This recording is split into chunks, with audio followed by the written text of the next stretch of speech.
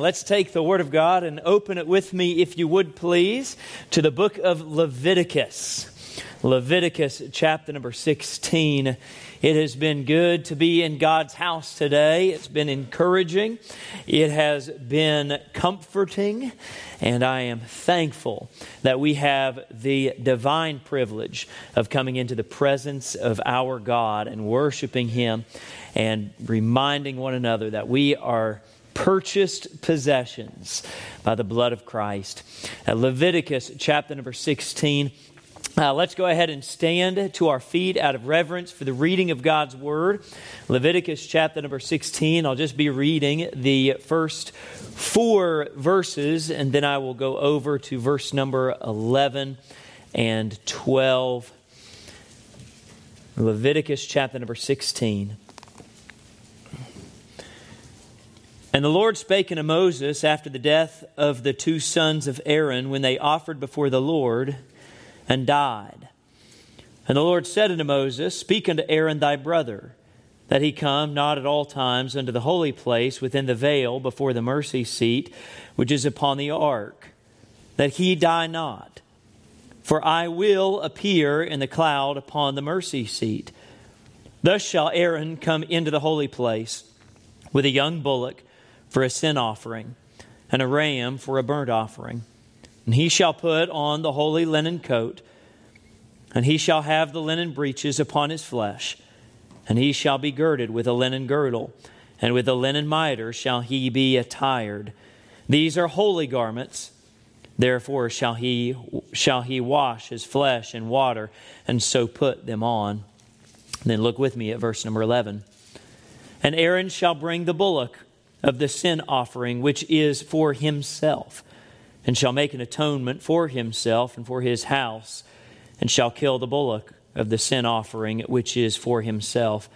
And he shall take a censer full of burning coals of fire from off the altar before the Lord, and his hands full of sweet incense beaten small, and bring it within the veil.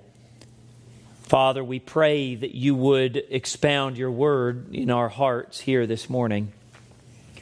And Father, your servant, I pray that you would empty me of myself, that you would crucify my flesh here this morning. And Lord, that you would fill me with the power of your Holy Ghost. I ask, Lord, that you would anoint my lips of clay, that they might speak not that which I would say, but instead that which you would say. And Father, that your word would pierce our hearts this morning. And if there be any that are uncertain of their salvation today, Lord, I pray that you would convict them, open their eyes, that they might be saved. We ask this in Jesus' name. Amen. Thank you for standing. You may be seated. This passage is interesting to me because it deals with the high priest of Israel, a man by the name of Aaron. Aaron was that first high priest serving with his family member Moses when the Lord began to set out the tabernacle and that place in which the presence of God would dwell. I imagine that many of us here this morning are quite familiar with that tabernacle. And in the tabernacle, it signified the presence of God. You remember learning about as God would lead His children there in the wilderness as they had been delivered from Egypt, that He would lead them with a pillar of cloud by day, and as the sun set low in the horizon and day became night, that the people might see the presence of God. There was a pillar of fire that would lead them by day. And from a distance they saw this cloud lifted up above them. And at night they saw this fire lifted up above them. But there was distance between them and God, although they could see visually His presence there. But there was a place. There was a place where one man could enter into the very presence of God, where he, on a very special day called Yom Kippur, the Day of Atonement, that he, under certain conditions, could come through the veil which separated the holy place of God to the holiest of holies. And on that day, the high priest and he alone could enter in after making proper preparation, and there enter into the the very presence and in close proximity to that Shekinah glory of God.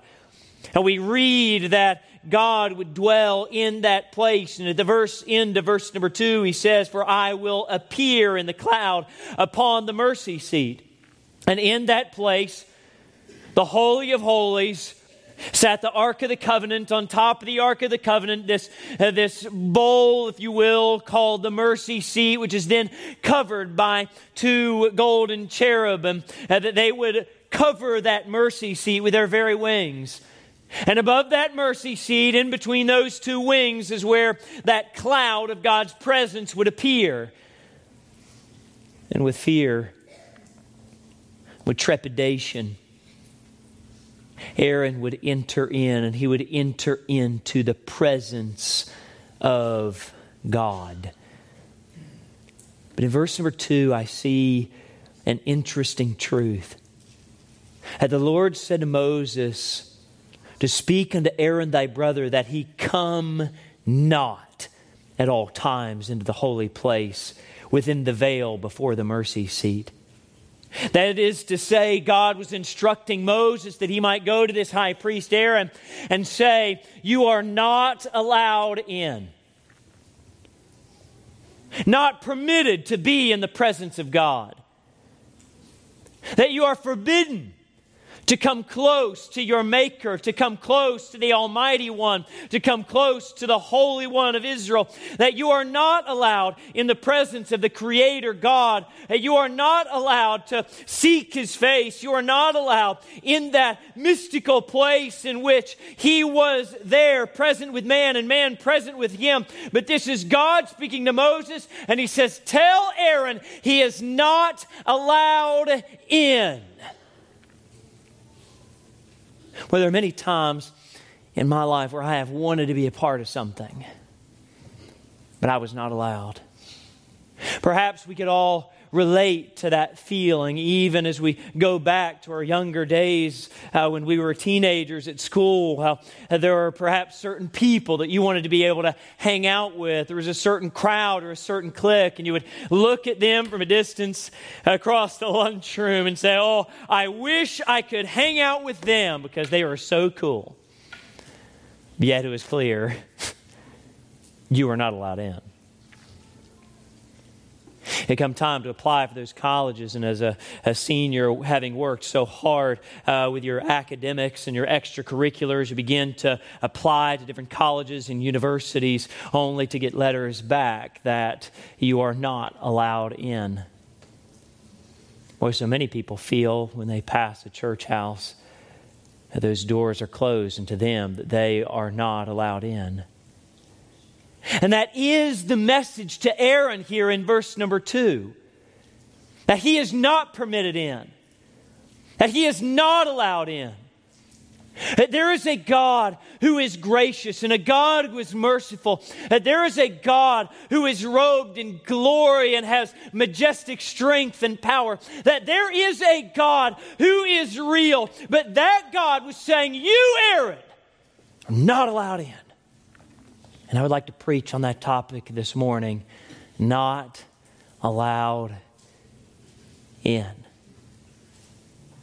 Many of us feel that we would love to be able to come in the presence of God. And I would say that in a large part of humanity, they feel that they can just waltz straight into God. They could go in giving God a high five and a handshake and experience unity with God. But yet God tells Aaron that he's not allowed in. This may seem to be at contradiction with most of Scripture and with a great portion of it, because we teach and we preach in many ways that all can come in. Doesn't even the Lord Jesus Christ say, all ye that are weak and heavy laden, come unto me and I will give you rest? Is that not an invitation of God to come in? Are there not other parts of the Bible where the Lord seems to fling open the doors of His presence and request that we come and dine? And we sing that song, come and dine, the Master calleth, come and dine. In fact, we even read verses of Scripture like 1 Timothy chapter number 2, and we read that this is good and acceptable in the sight of our God and Savior, who will have all men to be saved and come unto the knowledge of the truth. Oh, we read that He gave Himself a ransom for all. We see in 1 John chapter number 2 that He is the propitiation for our sins, and not for ours only, but for the sins of the whole world. So cannot everyone come in? But yet to Aaron He says, you cannot come in. In Romans chapter number 5, he says, therefore, as the offense of one, judgment came upon all men to condemnation, but even so by the righteousness of one, the free gift came upon all men. So cannot all come in? But to Aaron, he says, you cannot come. Is this because of Aaron's sin? But doesn't the Bible tell us in the book of Romans chapter 5, for when we were yet without strength in due time, Christ died for the ungodly. Doesn't 1 Timothy chapter 1 tell us this, that this is a faithful saying and worthy of all acceptation, that Christ came into the world to save sinners, of whom I am chief?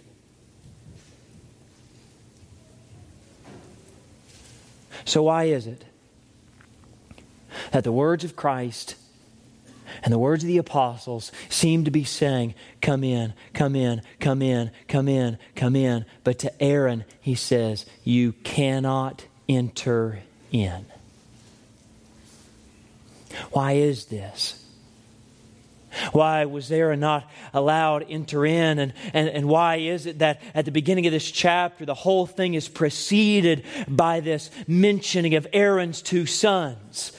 And the Lord spake unto Moses after the death of the two sons of Aaron, when they offered before the Lord and died. And we see this truth burst onto the entry of this chapter, that there was some kind of event where Aaron's sons tried to enter in to the presence of God, but yet the way in which they entered caused judgment to come upon them. And in fact, we learn that they were consumed by fire. Is not allowed in. And I would submit to you here this morning that you and I are not allowed in unless we understand that there is only one way in. Jesus Christ Himself says it this way in John chapter number 10. He says, verily, verily, I say unto you, he that entereth not by the door into the sheepfold, but climbeth up some other way, the same as a thief and a robber. Listen, friends, there is only one way in. There is only one door. Jesus said that He is that door. I am the door. By me, if any man enter in, he shall be saved and shall go in and out and find pasture. Jesus says it this way in another portion. He says, I am the way, the truth, and the life, and no man cometh unto the Father but by me. And I want you to be well aware that not everyone is going to enter in. For there is a way that is broad, and there is a way that is narrow. There is a door that we can enter in, and there is a wall that you can attempt to climb over, but the ends thereof are the ways of death. And Aaron and Aaron's sons needed to understand that there is only one way that they were allowed in. I'd like to take this passage and illuminate this truth. First off, I want to examine the common error. Let's take a look at the common error. In verse number 1, we're brought into this story, and it almost seems like it interrupts the flow of the book, because this story is not what we see in verse number 15. In fact, we'd have to go all the way back to Leviticus chapter number 10 to find out what happened with Aaron's sons, two men by the name of Nadab and Abihu. But yet here they show up when Moses gives instruction of how Aaron has to enter in. And we read in verse number 1 that these two sons died when they offered up before the Lord. And their error was this, that here they were serving in the tabernacle, and they were looking towards this place of the holy place and the holiest of holies. And if I could just make a long story short, they took upon themselves a task, a role that was not given to them. It was a task that was only given to Aaron the high priest or Moses. And they decided that they were going to be the ones to fulfill this task. And God had given the direction to Moses and to Aaron to light this altar of incense. And the way that altar of incense was to be lighted, which was there in the presence of God in that holy place, and they would take a censer and they would go to this altar, and they would first light it from the fires of that altar, and then they would take that fire from the altar of sacrifice, and then they would light that altar of incense. And then that incense was supposed to be a sweet smelling savor to the Lord. And what happened was, instead of allowing Aaron the high priest to do this or Moses to do this, these two sons, in a very careless and common manner, just lit their own fire. The Bible refers to it as strange fire. And they lit this fire, and they come and they light this altar of incense, and they go into this holy presence of God, and immediately God brings judgment upon them. So I have it listed here on the screen this morning as a common error, because as I knock on doors and I have conversations about how people think they get to heaven or how people approach God, it seems like people have lost the reverence for a holy God. Oh, they think that they're going to enter into the pearly gates and give God a high five, and God's going to hug them and say, hey, thanks for choosing heaven. But that's not the case. You see, there's something revealed in the names of Aaron's two sons, Nadab and Abihu. Nadab literally means generous. And don't we serve a generous God? Oh, His mercies, they're new every morning. Our God is generous. His grace is greater than our sin. Isn't our God generous? Oh, I've never seen the righteous forsaken. Isn't our God generous? I've never seen His seed begging bread. Isn't our God generous? Oh, our God loved us first, even when we were unkind and unloving and dead in our own trespasses and sins. Isn't our God generous? And yes, that name, Nadab, it means generous. But let's be reminded that God's generosity should not be taken for granted, nor should it be treated as something as common. But instead, His generosity should be viewed as something done by His grace and by His mercy, not because we are on the same level of commonality with God, but instead something that our beneficent Father bestows even on those wicked and undeserving souls. But I can imagine Nadab having a much different view of God's generosity. The same view that so many men and women carry in this world today. They say, well, God is generous. He would never condemn a soul to hell. He would never bring judgment for sin to those whom He loves. And friends, let me remind you that yes, our God is generous, but our God is just. And our God is holy. And there are so many people on this earth today who think that they can go in because God is generous, and they are not coming by the way of the cross. They have not placed their faith in the finished work of the Lord Jesus Christ, and they stand condemned by His justice, and they will experience the judgment of God. And their greatest mistake is that they have fallen into the same common error that Nadab did, that God, since He is so generous that I don't have to come by faith believing, I don't have to come by way of the cross, my good works will outweigh my bad works, and God will see that, and in His generosity, He will bestow on me heaven, and I will enter in by my own merits. If that is your approach, then friend, you couldn't be farther from the truth. Yes, God is generous, but do not make the common error of thinking that you are God's gift to heaven. Instead, you should be reminded that heaven is God's gift to you, and it must be received by faith. Nadab's name meaning generous, Abihu. Abihu's name meaning he is my father.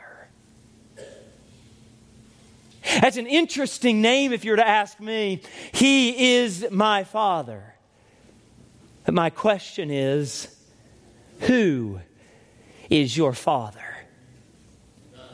Forgive me, I wasn't intending to make any Star Wars references there. But who is his father? Who is his father? Because there's so many times when speaking with someone about the gospel of Jesus Christ and asking them if they're to go into heaven, people begin to refer to their family ties and their grandmother that loved the Lord and their parents that loved the Lord and how they were raised in a Christian home. And really what they are saying is that, hey, because of my parents, I can go in. And I'm here to tell you, you're not allowed in. Not on the merits of your parents. And if his name was an indication of his heart, that since Aaron was his father and since Moses was his uncle, that he could get in on the merits of his family, he could not be farther from the truth. And this idea that since God was generous and their family, they had family ties to those people that were close with God, that they could conduct themselves in a common way in the presence of God. And no wonder there was such judgment brought upon them, because they treated God in a common way instead of a holy way. This is a common error.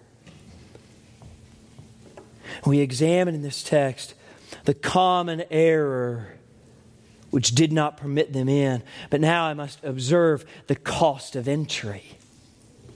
The cost of entry. When I read verse number 2, I see this prohibitive nature concerning the presence of Aaron there with God.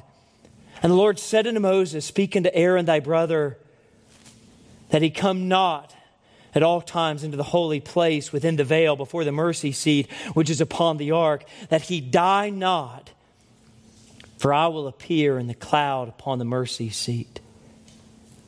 And I'm struck once again at the holiness of God as a sinful man were to attempt to walk into his presence uninvited. But then I'm encouraged by the first two words of verse number 3. It says, thus shall. Thus shall. In other words, there was a particular way in which Aaron could go in. It wasn't that he was prohibited under all circumstances for all time. But thus shall, here is the way that he can go in. And there's this peculiar list of things that must be done. Verse number 3, thus shall Aaron come into the holy place with a young bullock for a sin offering and a ram for a burnt offering. He shall put on the holy linen coat, and he shall have the linen breeches upon his flesh. And he shall be girded with a linen girdle, and with the linen mitre shall he be attired. These are holy garments. Therefore shall he wash his flesh in water, and so put them on. And after doing these things, we learn in this passage that then, and only then, can Aaron come in, that at that stage he is allowed in. In other words, there is a cost of entry, and we learn that this cost of entry is that first and foremost, a bullock, a young bullock, the Bible tells us, must be offered for a sin offering, and a ram for a burnt offering. He must take this animal, and he must sacrifice this animal and take the blood of that animal, that it would stand as a covering for his sin, and that sacrifice would stand as a sacrifice to pay the cost of his entry. And in this we see and learn what the writer of Hebrews was saying in chapter number 9, verse 22, when it says that almost all things are by the law purged with blood, and without shedding of blood is no remission. But after sacrificing that bullock, after sacrificing that animal, then Aaron could go in. This was the mistake of Nadab and Abihu. As they approached uninvited and they approached without the proper sacrifice and without the right way. And I am here to remind you this morning that not all roads lead to God. You cannot come by the way of Muhammad and get to God. You cannot come by the way of Buddha and get to God. You cannot come by the way of Confucius or by the way of mysticism or by the way of paganism and get to God. For there is a way that seemeth right unto a man, but the ends thereof are the ways of death. And Nadab and Abihu, they discovered that firsthand as fire descended from above to consume them in judgment. And those who attempt to come to God by their own way, by the way of their own righteousness, by the way of their own works, by the way of their own deeds, will only find judgment. So, well, Pastor Jared, why is that? Because sin must be paid for. It must be paid for.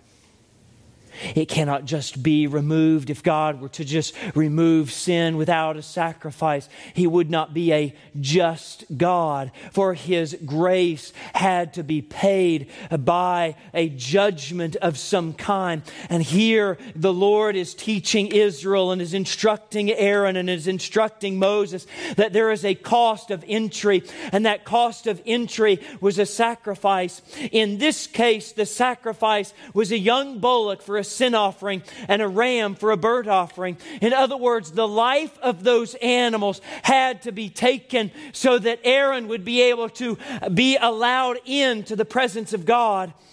Oh, that sacrifice was made, and Aaron did enter in and then was able to be there in the presence of God.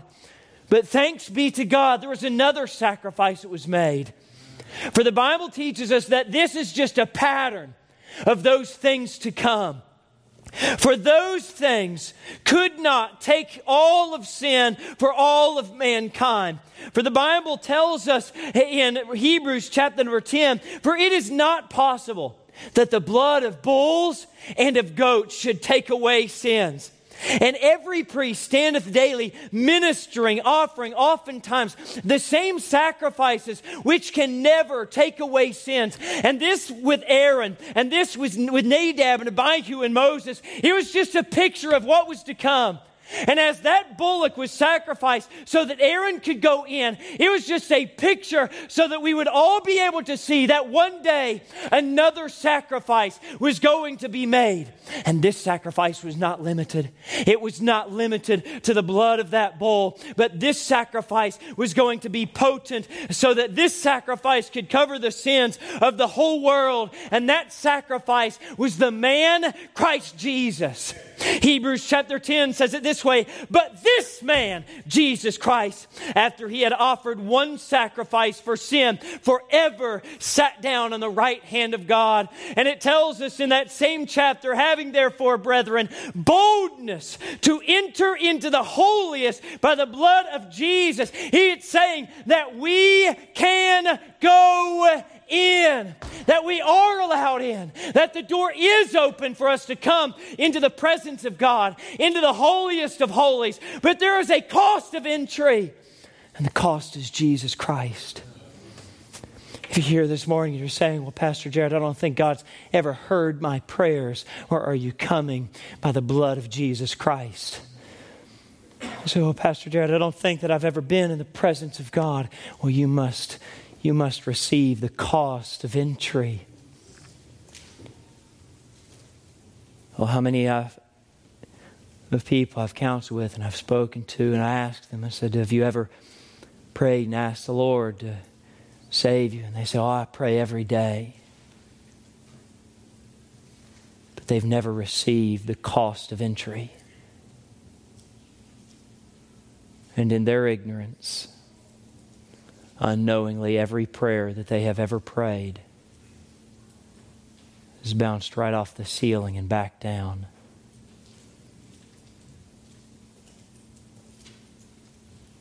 Because they have not received the cost of entry.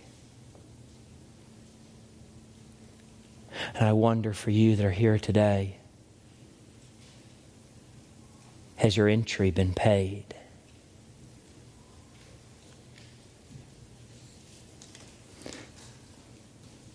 It is amazing to me that a God that is as holy and righteous as the Bible says that He is, it is amazing to me that man can come before that God and stand in His presence.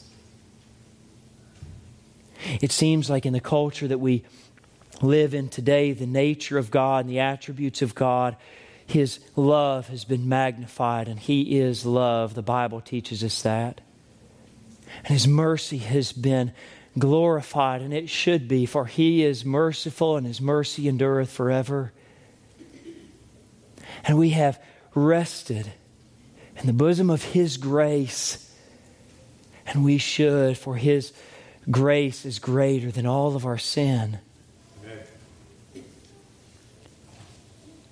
The Bible says that He is a friend that sticketh closer than a brother, and it seems that we have become so friendly with that loving, gracious, and merciful God that we have forgotten that there is a cost of entry. And that cost was paid for by the blood of Jesus Christ.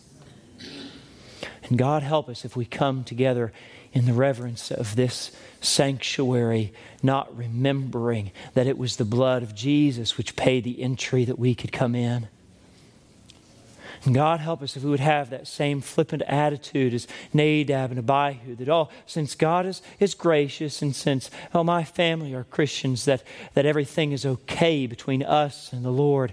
God help us if we don't recognize that the wrath of God abideth on the ungodly, and that until we receive forgiveness by that payment of Jesus Christ, that the penalty of sin is still on us. Sin must be paid for. And I'll remind you that it's going to be paid for one of two ways. Oh yes, it's going to be paid for one of two ways. You that are common and familiar with the Bible and Christianity, you would say, well, Pastor Jared, I thought there was only one payment for sin. Yes, that's true. There is a payment in Jesus Christ, and He bore the sins of many. In fact, the Bible says that He was made to be sin for us who knew no sin, that we might be made the righteousness of God. We look to the cross and we hear those words of our Savior as He cries, my God, why hast thou forsaken me? As the wrath of God for our sins was poured out on Him, and we realize that on Calvary our sin was paid for.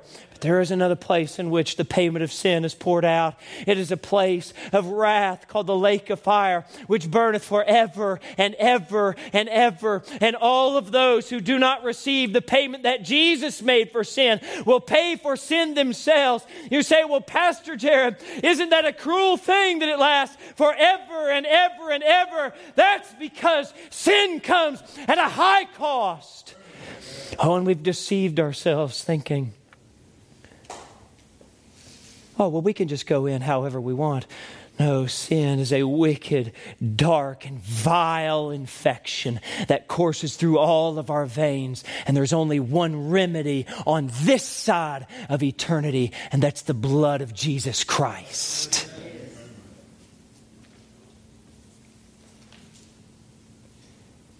That's why Aaron was not allowed in, except that the cost of entry was paid by that sacrifice. And lastly, I'll say this. Not just the common error in the cost of entry, but I noticed as a result of that cost of entry, there is a cleansing exchange. Notice what Aaron is instructed to do. Once that cost of entry is paid, once that sacrifice has been made, the Bible says in verse 4 that he shall put on the holy linen coat. And he shall have the linen breeches upon his flesh. And he shall be girded with a linen girdle, and with the linen mitre shall he be attired. And then it makes this statement. It says, these are holy garments. And then he's instructed to do something as well. Therefore shall he wash his flesh in water and put them on. And there's this process where this sacrifice, this cost of entry is made. And then he's required to cleanse his flesh head to toe. I mean, scrub between the fingernails and toenails. Get as clean as you can. And then put on this garment, this linen garment, this garment that is white and pure and clean. Remember how I told you that what Aaron was required to do was just a picture of a spiritual reality that would come later. And that sacrifice, a picture of the sacrifice that Jesus Christ was one day going to make. But that cleansing of his body and that linen garment, which is described as a holy garment twice in verse number 4, is a picture of the righteousness that a believer receives when he accepts Jesus Christ. Do you realize that at the moment of salvation, there is an exchange that's made? I can remember when I was a little kid, I had learned about coins and money when I was at school. It was like first grade or something like that. I don't know, maybe it was junior high. And they're telling me about, a quarter, that's 25 cents. All right, class, say it together. 25 cents. And then they pick up a dime and they would say, a dime, 10 cents. We say, all right, class, 10 cents. And I remember this like it was yesterday. It wasn't, but I remember it like it was. My teacher, she picked up a nickel and she said, class, is this bigger or smaller than the dime? Just go, it's bigger. Yes. And she said, but it's not worth more. A dime is worth 10 cents and a nickel is only worth 5 cents.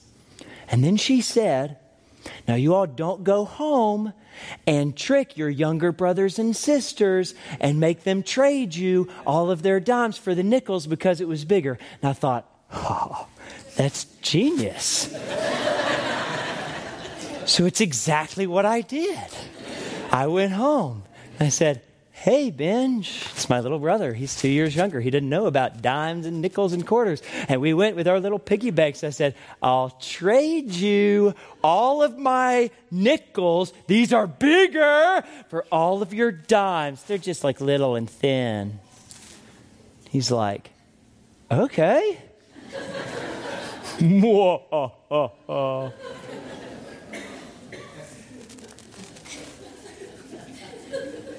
Yes, my financial acumen was born in that moment.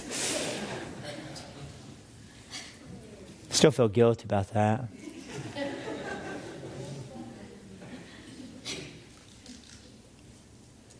It's an unfair exchange. It was an unfair exchange. I mean, I know that I was a kid, but quite frankly, if you were to look at Scripture, an unjust balance is an abomination to the Lord. It's an unfair exchange.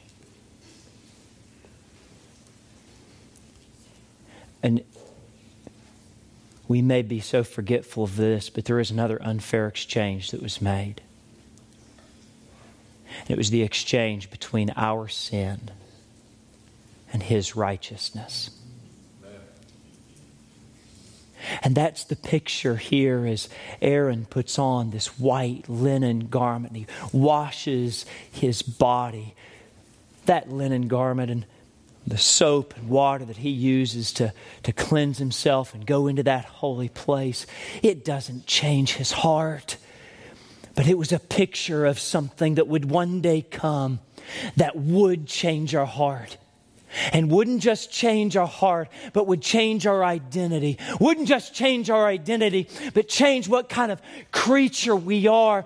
For the Bible tells us that Christ, He took on our sin. He was made to be sin. And He said, "Here, give it to me." And He spread His arms on Calvary, and all of our sin was poured out on Him. And what's He saying? I'll trade you. I'll make an exchange. And He said, if you'll just receive, if you'll let me receive your sin, then I'll let you receive my righteousness. And that's what that white garment is supposed to represent. That when we receive the cost of entry, that it makes us clean, that it makes us holy before God, that it makes us a new creature, that now in the eyes of God, when He sees us coming to that opening of His throne room, He doesn't look down and see our sin. He looks down and sees His Son, and He says, come in, come into me. In fact, come boldly before my throne of grace by the blood of Jesus Christ. Come in, because you are allowed in, because you've been made righteous. You've been made holy. You have been made like me. Oh, and He says, come in, come in, come in.